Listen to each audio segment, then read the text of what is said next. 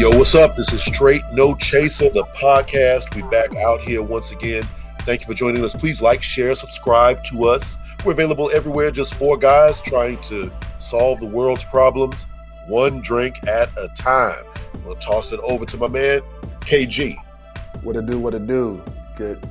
Whatever we doing. Afternoon, good evening, good day. How you feeling? What up, Rock? What up, fam? What's going on, cuz? What's going on, John? We got Ra in the house. Full name Rasheem, that's the government. And with that, we're gonna get it popping. John, you want to introduce some people real quick? Actually, yes, we are joined by the host of the new podcast, Meeting in the Ladies Room. Ladies, what's up? Hey. Hi. Like, share, subscribe to them. They're available everywhere just like we are. And here's an actual little snippet of our discussion. I date 5 friends. Anything that breathes and buys me dinner. Hit my inbox, y'all. Hit my inbox. Got you. But with that, I've been finding a lot of men, more bisexual men, and they're afraid to come out and say they're bisexual because of the stigma that's behind it. But also, why is it okay for women? Drake has a new song out that's all about women kissing other women. And why is it not okay for a man to be bisexual? I want to ask the guys first because us women have our why they won't just come out? Yeah, those are two separate questions. Why is it not okay for a man to be bisexual? Well, if he ain't bisexual, he ain't bisexual. So Right. it's not a matter of it not being okay. It's just like asking a gay dude, why isn't it okay for you to be straight? It just won't work like that. Well, Now to Cam's question, if they are bisexual, why won't they come out? I think it takes a hell of a lot of courage to come out as a member of the LGBTQ community in America. It takes a hell of a lot of courage.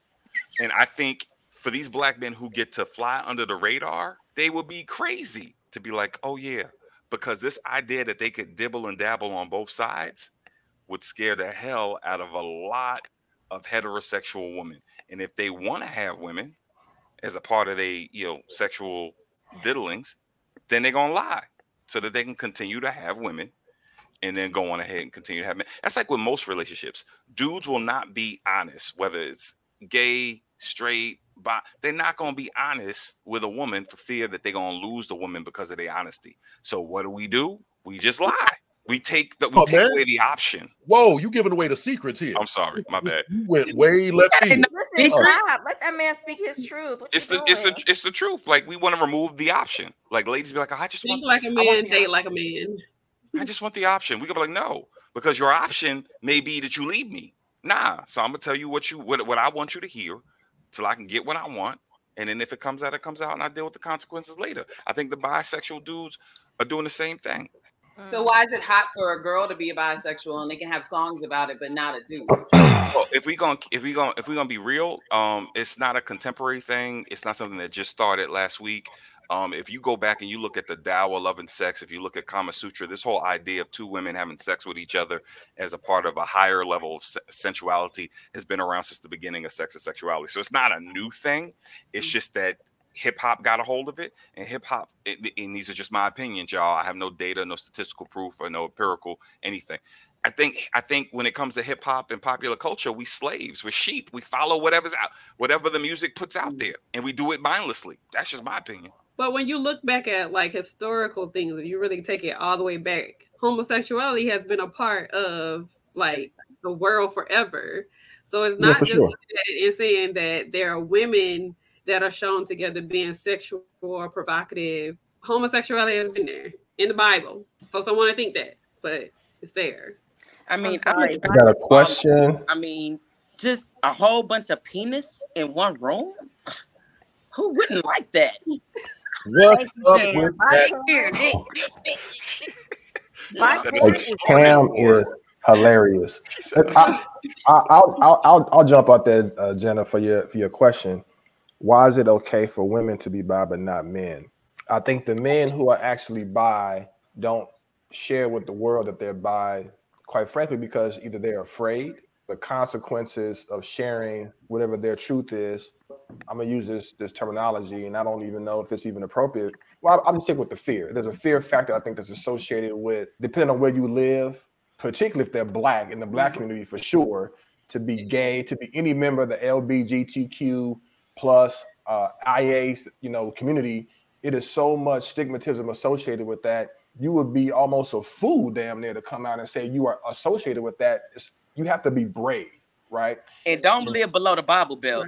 Ooh. Don't live anywhere. I mean, there are plenty of people who have come out who have been a part of the community who have been killed, persecuted in a variety of different ways. So I think there's a lot of things associated with being in that position to say, hey, I'm in this category. People presume so much. Like, you could look at somebody and say, well, you're a woman, you're a man. It's an assumption, right, at this point. And people project whatever they think that the relationship status that they should have on said people because they look like a man, you should be with a woman. You look like a woman, you should be with a man. And so if you bump that trend, then it could be problematic for you from a career standpoint. You may not go as far depending on your profession. Your money could be capped where you live. I mean, your neighbors could find out. All of these things could happen. And so it's socially, especially in America, it's not as accepted to be a bisexual man as it is to be a bisexual woman. I remember when I was growing up watching HBO, I always saw scenes of women, if I'm watching stuff like that, right? Women on women scenes were prevalent on you HBO. watching Pornhub. Stop right. Cut it out. No, I'm in my 40s. Pornhub didn't exist. Janet, we over here with this. When I was growing up, Pornhub didn't exist. So what you saw was women on women, Lady Elizabeth, whatever her name was, like all that kind of stuff. They was on women on women, but you didn't see guys on guys. That was a very rare occurrence if you saw any guy that was homosexual or even in that community on television. Now it's much more prevalent. It's a part of the dialogue, part of the context. So, I think the evolution is occurring for people who are in that realm to be more comfortable in that space. But we're not there yet where they can just be like, you know what, I'm bisexual. Hey, I'm bisexual. Well, let's all hang out. I don't think it's there yet.